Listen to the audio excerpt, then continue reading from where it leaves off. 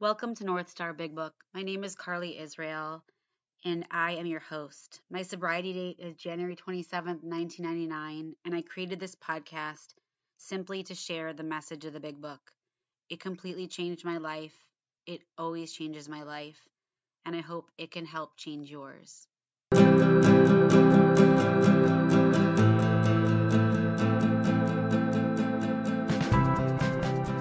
Hi, this is Carly, recovered alcoholic. Welcome to North Star Big Book. I am very excited today to have an old friend who I will introduce in a minute. We are doing a new series where I get to have people from all over the world talk about the Big Book and pages that they love and why they love them, and we're going to go back and forth and share. Will you introduce yourself, old friend? Yes, I will. Hi, I'm Laura. I'm an alcoholic. Hi, Laura. What's your sobriety date? It's July 1st, 1988. Holy moly. So give us some math. How many years sober you were this summer? 32 years this July 1st. So 32 years and 2 months, let's say. See, I love having women on here who have long-term sobriety. Laura was one of those women that I looked up to when I started coming around the rooms of AA, and I was crazy, as she can attest. And one of the things that I always think of when I see you, Laura, is what you were for me when I needed you so badly when we found out that Desi has some scary medical stuff. And what I know for a fact is a couple of things. When we're going through something really hard sober, the only people you want to talk to is someone else who's gone through something similar. Because walk the nothing path. else, right? Nothing else that someone can say to me that doesn't have an idea of what I'm going through matters. Like, right. Yeah. I Totally. remember calling you. I remember being like, I need you to walk me through this. Do you remember that? I do.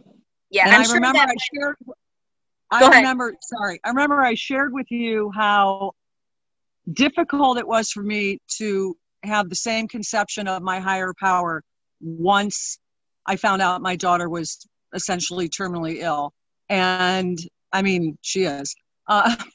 Even though she's doing great today, right? But it was like, how could God do this to my daughter? Like, it just changed. First of all, everything. This podcast is explicit, so tell us the first word you said when they told us what she had. I said, what the fuck are you talking about? Yes. No, I didn't say what the fuck. I said, are you fucking kidding me? Yeah.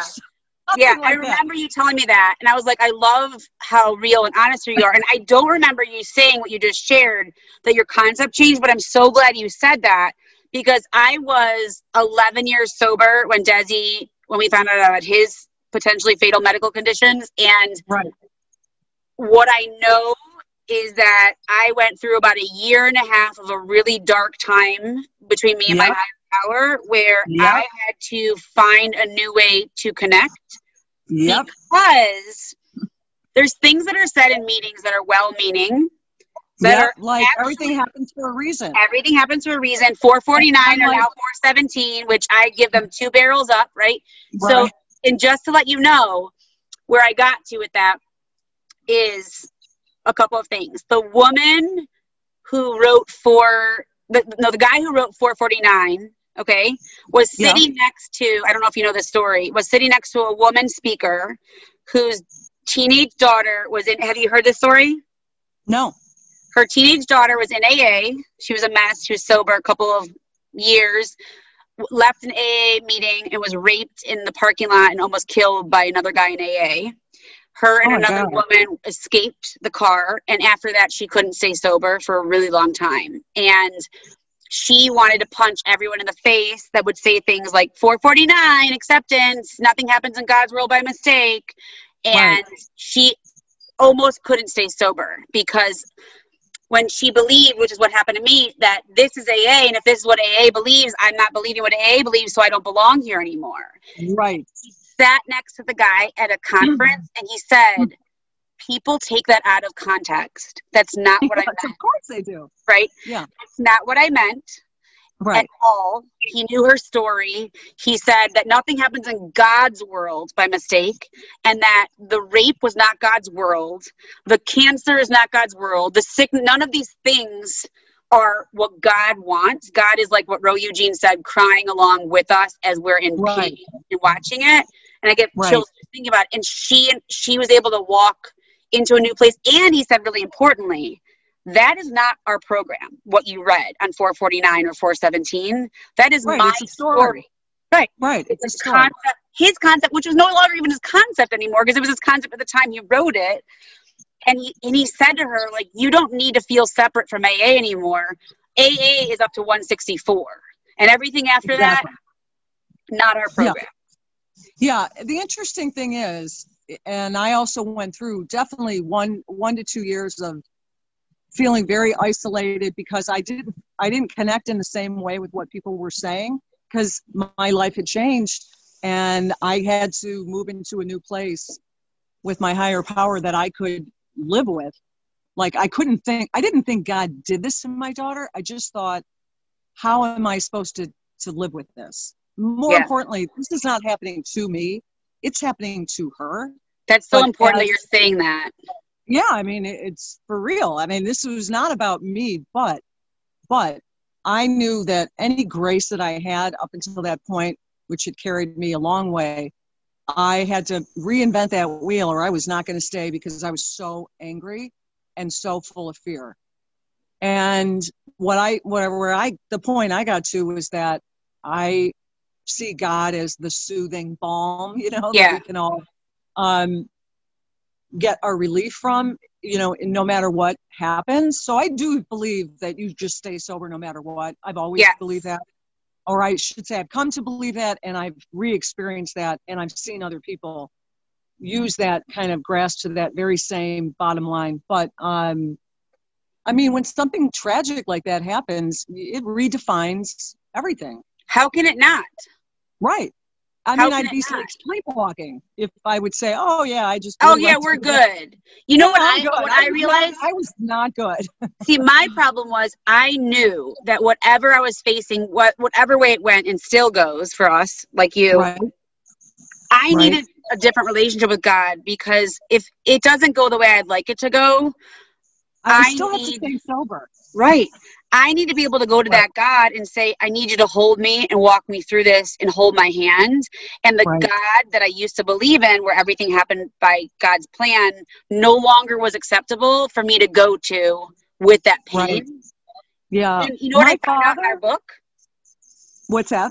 Our book, this is what I did because I'm crazy. I went through the book literally word by word to make sure I could belong here again. And on page 93, from the beginning of 93, it took me until I got to 93. I just want to go there for real quick. Mm-hmm. And it said, halfway down the first not real paragraph, he can choose any conception he likes, provided it makes sense to him. The main thing is that he be willing to believe in a power greater than himself and that he lived. And I was willing to do those two things. And what now made sense to me no longer did before.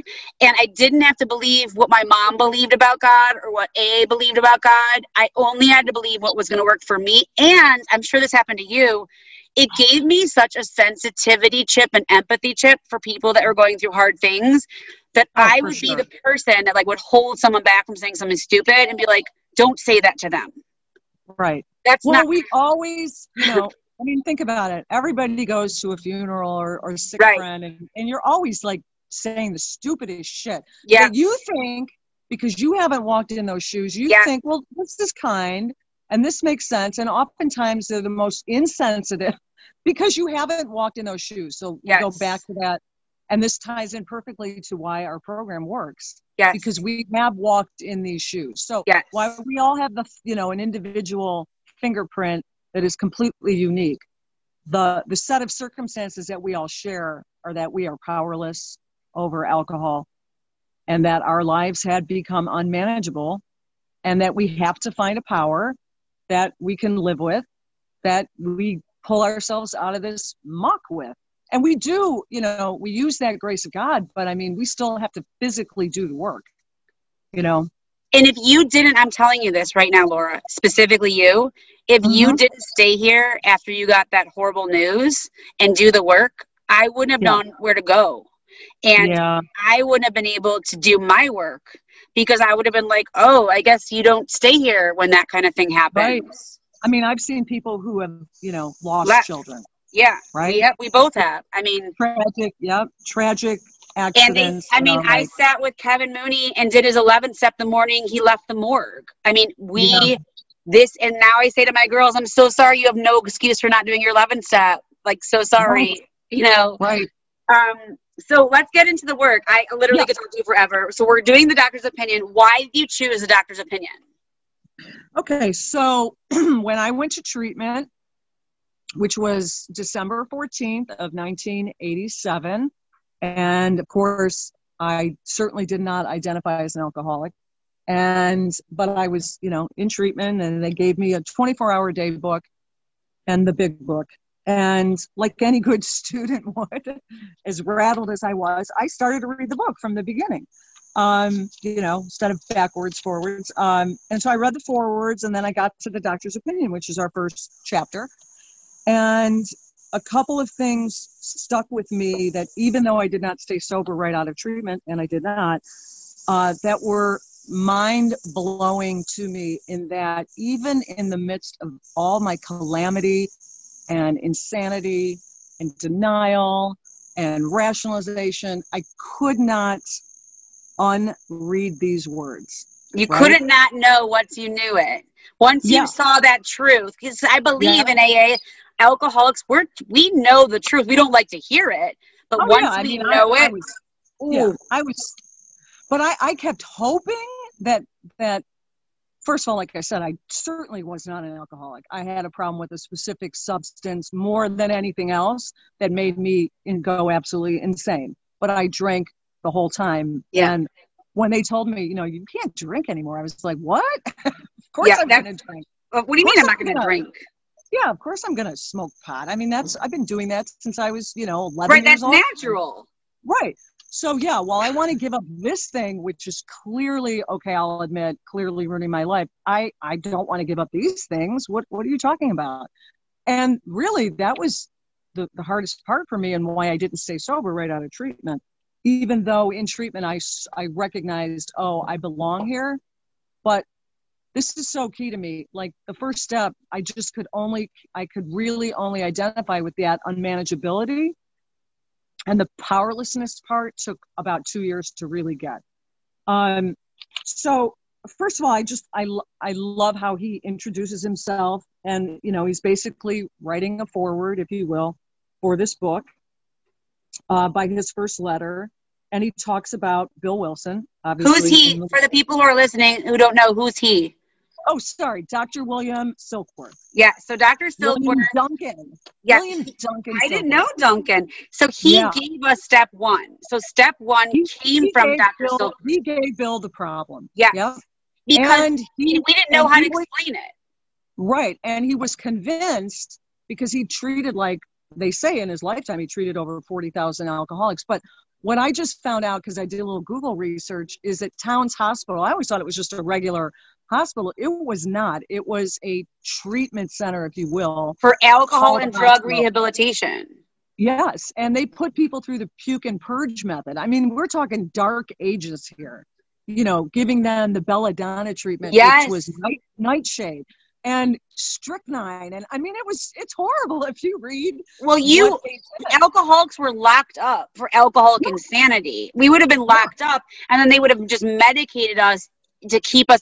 And that's why when Bill came back and said, I found a solution, Dr. Silkworth literally went through the hospital. It gives me chills, between the insane people and us, and pulled each one out and said, you come with me, you come with me, you come with me, and then tried it with them. And they walked free. Yeah. I did not know that, by the way. Yeah. I just knew that he let Bill go talk to patients. Yes. And I love that, he writes that he really didn't recognize him, and he treated him 3 times. Like, that seems hard to believe. But so I could read some of that, but I'm going to go to the very first thing that stuck with me. Awesome. And why I always read it when I speak at any meeting.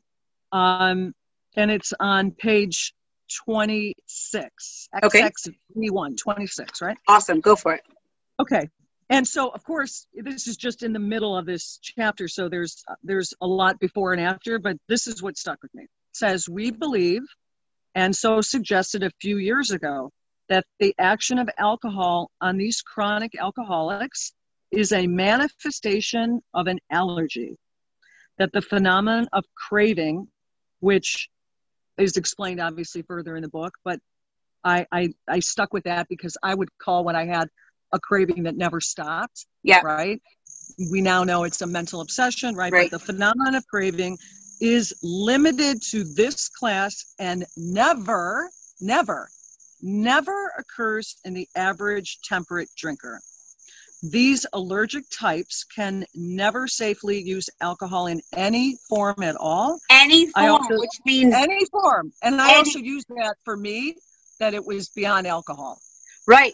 Because that means you can't have, so I work in a pharmacy and alcohol has a national drug code, an NDC number. So we're talking about a drug. Alcohol is a drug. Both of our co-founders did drugs in their story. Thank you. And this is when I stop right here and tell the woman I'm working with, that means you can't take cough medicine that makes you go night-night when you're having a hard time. If you're on antidepressants, you can't take 2 or 3 if you're having a hard day. You can't take anything that you know you should not take because it tells us we're allergic in any form. In any form. Yep. So then this is the part of the sentence that really got me. So these allergic types can never safely use alcohol in any form at all. And once having formed the habit, and found they cannot break it, their reliance upon things human, their problems pile up on them and become astonishingly difficult to solve. So to me, that was explaining unmanageability.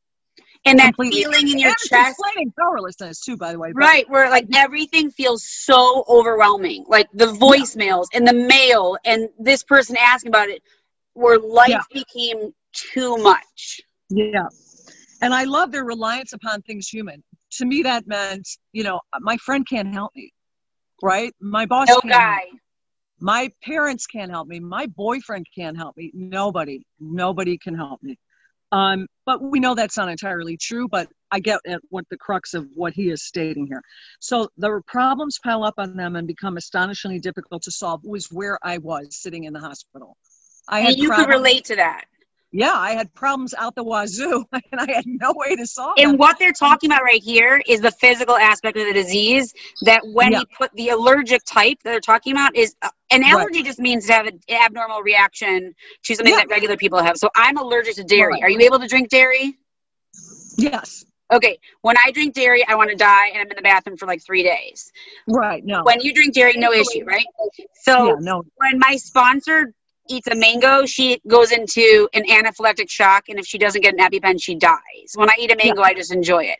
So when they're telling us when we put alcohol in our body, regardless of the form, that our bodies behave in an abnormal way that requires us to have another drink. Yes, and sets up this phenomenon of craving. I didn't know that. I thought that everybody partied like I did because I only hung out with people that partied like I did. Right, and you get I was so isolated at the end because I knew what I was doing, the quantity, that 24 hours a day was not normal. I mean, even the biggest partiers I was with, when I'm calling at 5 a.m. for something. Yeah. And in the meantime, I normally sleep till 4. Yeah, I'm crazy. And I mean, every scenario that I can come up in my brain for obtaining more of what I need becomes totally normal and relevant. And it's totally insane. And then that's where I was at. That's the bottom of the page. Will you read that part where it says men and women? Yeah, but let me do the next paragraph. Cool. Really quick. Perfect. Go. I love that one. Because it's these 2 paragraphs that No, go for it. Frothy emotional appeal seldom suffices. I think that's the greatest sentence I've ever read. So what does that mean to you? What does that mean to you? So to me, frothy meaning, bubbly or of no substance, basically. Right. Emotional appeal seldom suffices. To me, that meant all the people that had tried to help me, who seemed very emotionally invested, I guess, the right way. All the people that are like, dude, you don't have to do this. Can't you just stop? Like, that was part of it. Do you see what you're doing? Yeah. Yeah. Yeah. Why can't you, all the words in the world weren't going to change me. And then because because we can't. the other We part can't was stop. the crap I told them. Mm. All the lies that I would use for rationalization and, denial. So Yeah. to me, it's kind of twofold. I don't know that he meant it that way, but that's how I could identify. And then it says, I love that though, about appeal. It's because someone's begging us. So they're saying, yeah, don't you see what you're doing? Do you see you're killing what yourself. this is? Right. Do you see what this is doing and to we're your like, family? no, I'll just carry on. Thank you very But much. the problem is we're so blocked off and we're so dark and broken that we can't hear it. We don't feel anything. Right. Right. That's why they say, from the God to the gutter, or gutter to God, I'm not sure. It's like you really do have to be in the most bottomless pit of despair. Right. I did. To finally let the light let it in just a little bit. To finally go, I'll do whatever I have to do. Yeah, to really find that powerlessness. So then it says the message which can interest and hold these alcoholic people must have depth and weight. That's an interesting phrase. Because we tell them the truth. So that takes right. In the rooms of Alcoholics Anonymous, it takes courage to say to someone who's new. I've been at meetings where it's a new person, they introduce themselves. 90% of the people in the room go around saying, welcome, we love you, you're the most important person in the room, keep coming back, 90 minutes, 90 days, don't drink, go to meetings. And I'm sitting there and I'm tapping my feet because I feel that truth bubbling within inside of me, knowing it's now my responsibility, since no one else is doing it, to give them the message of depth and weight. And when I do that, I have to say, welcome, I have some bad news for you. And in my experience, when I was where you are sitting, that all those nice things that were well-meaning that everyone just said almost killed me. And that the only thing that was enough for me was to do this work that's super unpleasant. Because if I didn't, I tried killing myself sober. And I think we want a soft pedal, to people, because we just desperately want them to keep coming back. Right. So, but I got to tell you, that message almost killed me. Yeah. You're going to be okay. I will say, I don't think that's the same for everybody. It's not. I mean, I do think for sure there are people that really glom onto that and that helps them. And then they get eventually to a place where they are in pain again so much that they have to do the work. Right. But everybody finds it. I believe this. I believe when the student's ready, the teacher. 100%. But our responsibility as members of Alcoholics Anonymous is to only offer the solution that's in the book. And the book never says one time, and I've read it a couple of times, it never says, you just keep coming back and you'll get better. It actually it just says action, action. You're absolutely right. It's uncomfortable. Right. I mean, it takes you through the steps immediately. Right. I mean, it's uncomfortable. The reality is I didn't want to do this work. If you give me a choice between cute guys with tattoos and smoking and going to meetings and eating cookies and work, I'm going to choose the first choice every time. Yeah. Right? That's true, because we are creatures of... But here's the thing, Laura. That's the frothy emotional appeal. Even what we say in meetings, well-meaning, loving people who are not trying to harm anyone, are saying something that's never going to work if you're really at the place of that alcoholic despair where nothing works.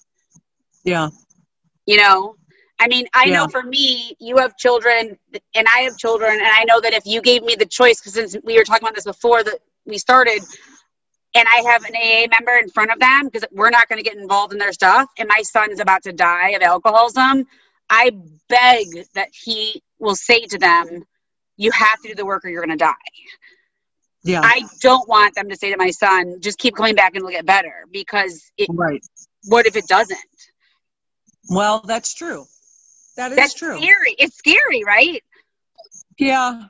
But, I see things like a little differently. I really do. It's okay, which is why I had you on here. I love different.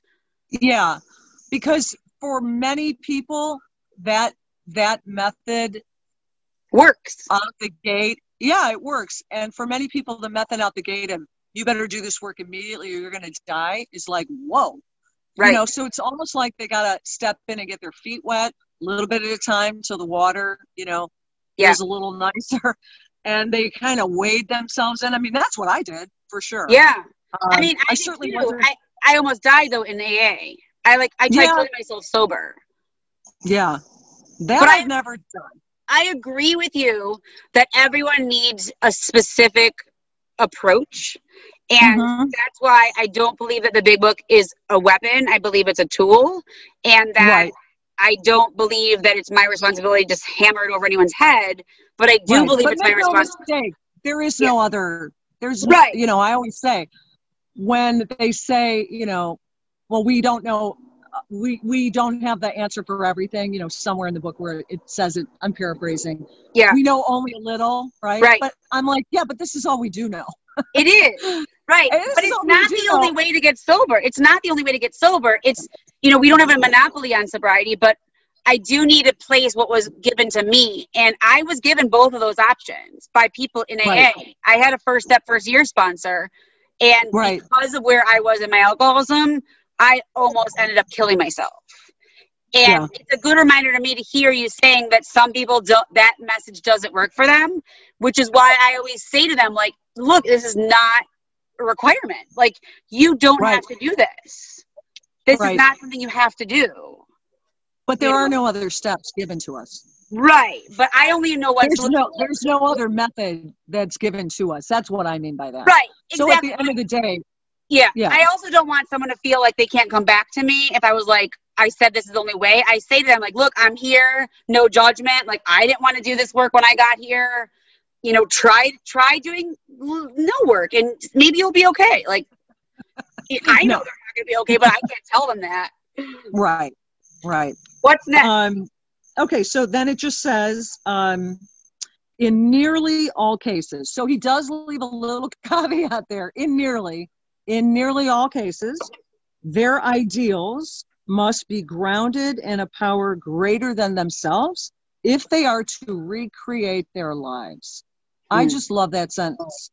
I mean, I love these two paragraphs, and then it goes right into, you know, if any feel that as psychiatrists directing a hospital for alcoholics, we appear somewhat sentimental, let them stand with us a while on the firing line, see the tragedies, the despairing wives, the little children.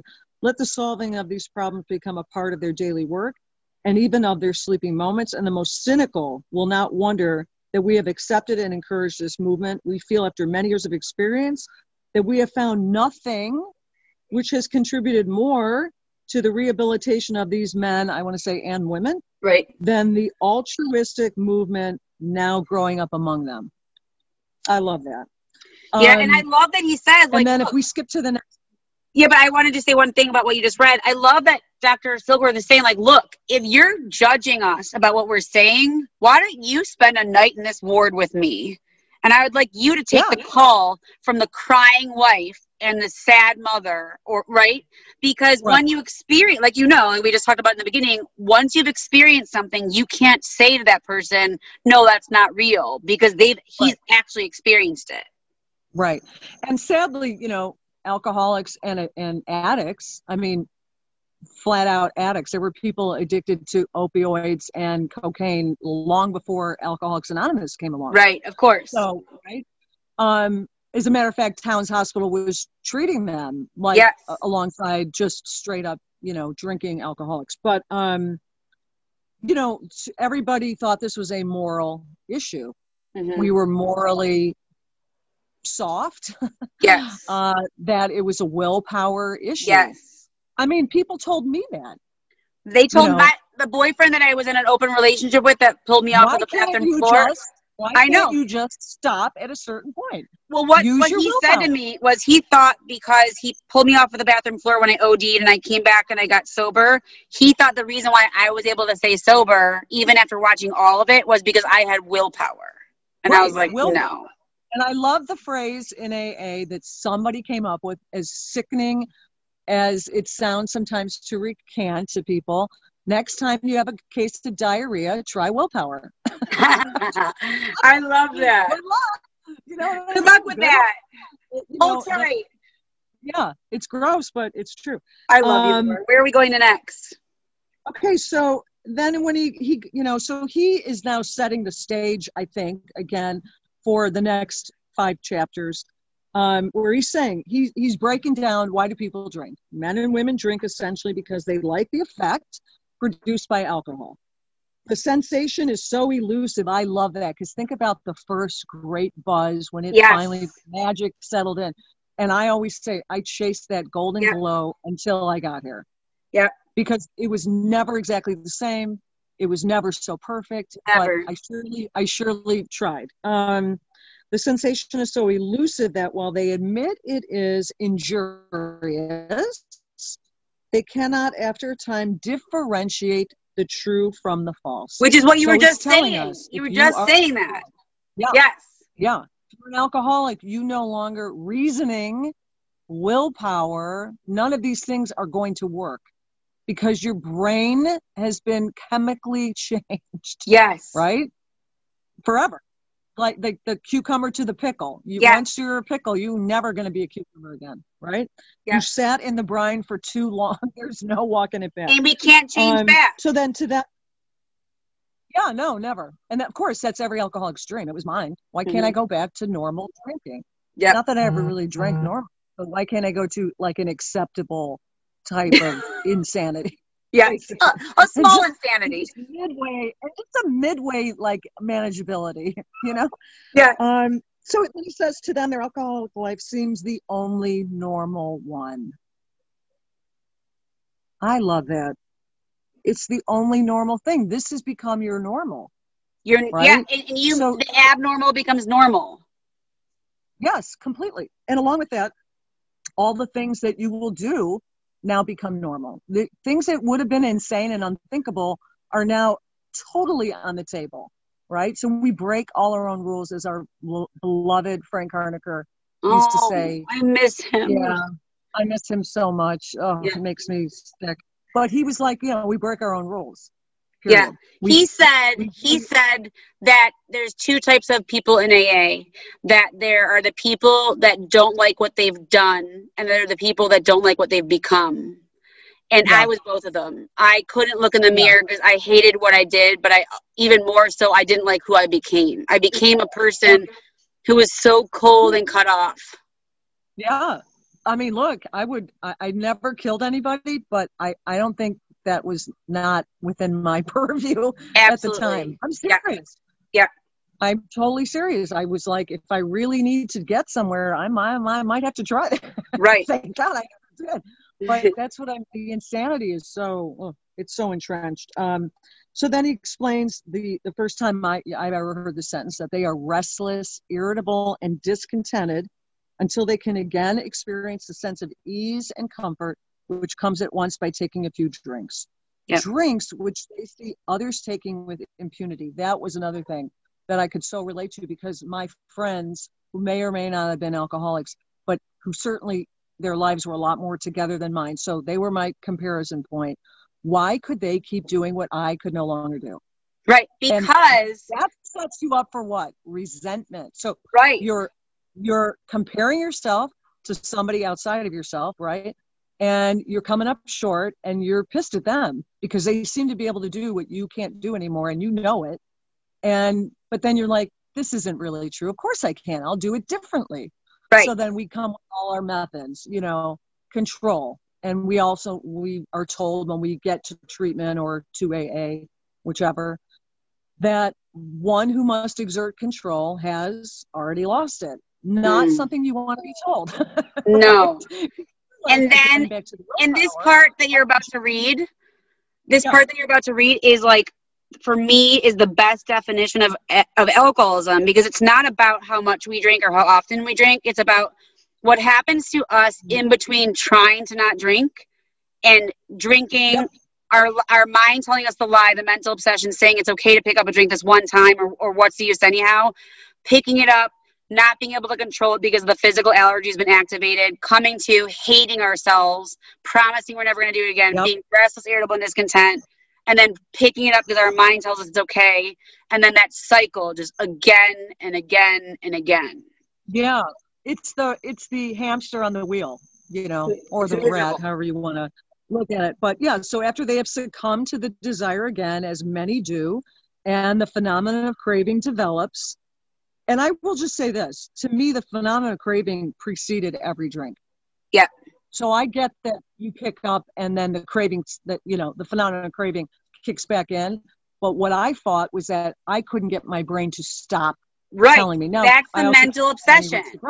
Right. Right. The mental obsession preceded every drink. And then once I picked up, I could not stop at a reasonable limit because the old adage, it's not the engine, the caboose. It's the engine. I love that too, by the way. So can I share something with you? Oh. So Kevin told me he asked Jim Clare, his sponsor at the time, about the engine and the caboose. Right. He thought he was so cool that he knew about the engine and the caboose. And he said, Jim, look what I heard. And Jim said, you're an idiot. It's not the engine. It's not the caboose. It's the thought in your mind that you could jump on a train track when a moving train is coming and survive. That's your problem. It's your mind. Yeah. It's not the alcohol. It's your mind. And what you just said before, right, is that every single time you picked up, it was your mind. Your mind believed the lie. F it, or what's the use anyhow, or I can control it. And then I physically picked up. Yeah. And then was proven again, nope. Because that mental, the allergy and the physical craving and, and that's what makes us who we are. That's what makes us different from other people. And he does say never occurs in the average drinker, which goes back to you could be a hard drinker. Yep. There's lots of hard drinkers that aren't alcoholics. Yeah. Period. And I know a lot of them. Yeah. But so then this is repeated over and over, and unless this person can experience an entire psychic change, there is very little hope of his recovery. And that's in your mind. The psychic change is in your mind. We can't, which is the reason why I take people through the steps, because the steps are the only way that I know how to offer someone a way to get rid of the crap in their mind. Yeah, it is. It changes your psyche. So this goes back to, do you have, because both has happened for me, where do you believe in that you have to have the difference between, why can't I think of the word? A spiritual experience, right? Yeah. Versus a large or long path of spiritual things. Awakening. That eventually changed you. Yes, thank you. Thank you. And I had both. Yeah. I definitely had both. I mean, I had the one big one that is when I finally completely surrendered, which was not until sometime in June of '88, where I was like in the closet of the basement of my parents' house that I was, living back in again and having used again and in secret and the whole bit, and realizing, oh my God, I did this again. Of course, I knew, like, when I started the little spree, what did I think was going to be different, right? That's our insanity. But so I'm literally, in a closet so nobody can hear me. And I opened the doors of the closet and crawled onto the broken waterbed and picked up my big book and was trying to read it like that would make me sober. And I said, oh my God, please help me. And I had prayed. I've been praying since, not, I would say not with 100% effort, but I'd certainly tried it, right? And I'd been going to a lot of meetings, and I was still relapsing and not telling anybody, even worse, right? So that for me was definitely a spiritual experience I never used after that day. But I love the imagery of the broken waterbed. Yeah, it was broken. It had no heater. It held water. It had no heater. I was in the basement, and I had a little space heater on a little, like, cheap wicker table next to me, so I wasn't sleeping on a frigid bed. I mean, it was so stupid. And that the small set of spiritual awakenings, I would say I had been having, right? But they weren't enough to make this complete psychic change. Yeah. And then that experience of, like, I don't even know how to explain it, of what happened. It wasn't like I saw God or anything. It wasn't that at all. It was that the phenomenon of craving was taken from me. Period. Yeah. I never had that same. Your mind no longer told you that. Your mind no longer said to you that lie, that obsession. Yeah. But the difference was, for me, and this is just my story, is that it wasn't like I never had a craving again. It wasn't like I never thought about it again. Right. The difference was that nonstop intensity of like, Yes. I could not get away from it no matter what. So then I would use, Yes. because, you know, that's what I would do. And then the whole thing started all over again and in secret, which is terrible. That was the difference. And those two things for me combined then got me to climb out of that literal basement. And when I went back to AA again, something was different, and I wasn't fighting myself, you know, all day, every day. You know, my natural tendency had just been taken from me, you know. But I think that's because you were given the gift of desperation, and you were so desperate in that basement. I love that imagery that you painted of you in that closet and crawling out to that broken waterbed and searching in the book, because you knew that that's where the solution was, but you didn't know how to get it. And I'm so grateful for your time today. Unfortunately, we're almost out of it, but I love that you shared that, because I'm never going to see this part again without picturing you doing that, because it takes what it takes for each of us to get to a place where we are like, I can't live like this anymore. Right. And the I can't live like this anymore was always present for the last 2 years. Right. And I used to always say, this is what I said to my dad, my beautiful father, at the intervention that my family held for me that I didn't show up for the first time, obviously, but it happened again the next day, right? And I said to my father, and I find this fascinating, I said, it was the first time I'd been honest with anybody. Like, my dad was like, are you doing this? No. And then, you know, they finally like broke me down. And my dad said, look, you're either going to go to treatment or you got to go, you know, like on the street. And I there was no way I was doing that. And I said, Dad, I just want the want to go away. I said those words. That was the most honest I could be with anybody ever. Because for me, that's what it was, a nonstop want. The powerless. That's the powerless. Yeah, but so when you read the book and you've got all these things that match that. Right, because we didn't know the language. Right, we didn't know the language. Right. I'm like, why am I like this? Why am I the only person I know really like this? And I wasn't. You're not. There's a lot of us. Right. Will you read that last paragraph, the next paragraph before we go? I want you to read this, the one on the other hand, before we go. Yep. On the other hand, as strange as this may seem to those who do not understand, which are, you know, what we would call earth people, I guess, once a psychic change has occurred, the very same person who seemed doomed, who had so many problems he despaired of ever solving them, going back to those other two paragraphs, suddenly finds himself easily able to control his desire for alcohol, the only effort necessary being that required to follow a few simple rules. And those few simple rules are not few, they're 12. There's 12. But, or you can, you know, also, or you can use the 4 absolutes. You know? I mean, they're not as detailed, obviously, but if you honestly start with honesty, you go a long way. And you know what, though? But what I love about that paragraph that you just read is after that darkness and that death and that desperation is there's hope. And the hope is if you do the work, there's hope. Yeah. I love you, Laura. Thank you so much for your time. I love you, Carly. I'm really glad you did this. Me too. You know, I'm like, what do I have to be nervous about? I have been doing this for 32 years. Just 32 years. I want to thank you for staying here when it's hard and when it's messy, because if you didn't, I don't know where I would go. Well, thank you. And I want to thank you because you're really quite a bright light, and you're really trudging the road, girl. So thank you. Don't trudge it, but you're doing it in a different way, and you help a ton of people. Thank you. Give that hubby of yours a hug from me. I will. Love you. Yours. And yeah, those kids. He's pretty cute. He's not one of us, thank God. He's very cute. I see him on the Facebook. Very cute. And kids are beautiful. Thanks, Carly. Love you. For any listeners who would like to get deeper insight into my story, I just released my memoir, Seconds and Inches. It was a dream of mine for decades to write my memoir. And while I do not believe in mixing money in AA, I just wanted to share with the world that I did this accomplishment, and it can be found wherever you normally purchase books, paperback, audio, or digital. I wish you an awesome day. Thank you.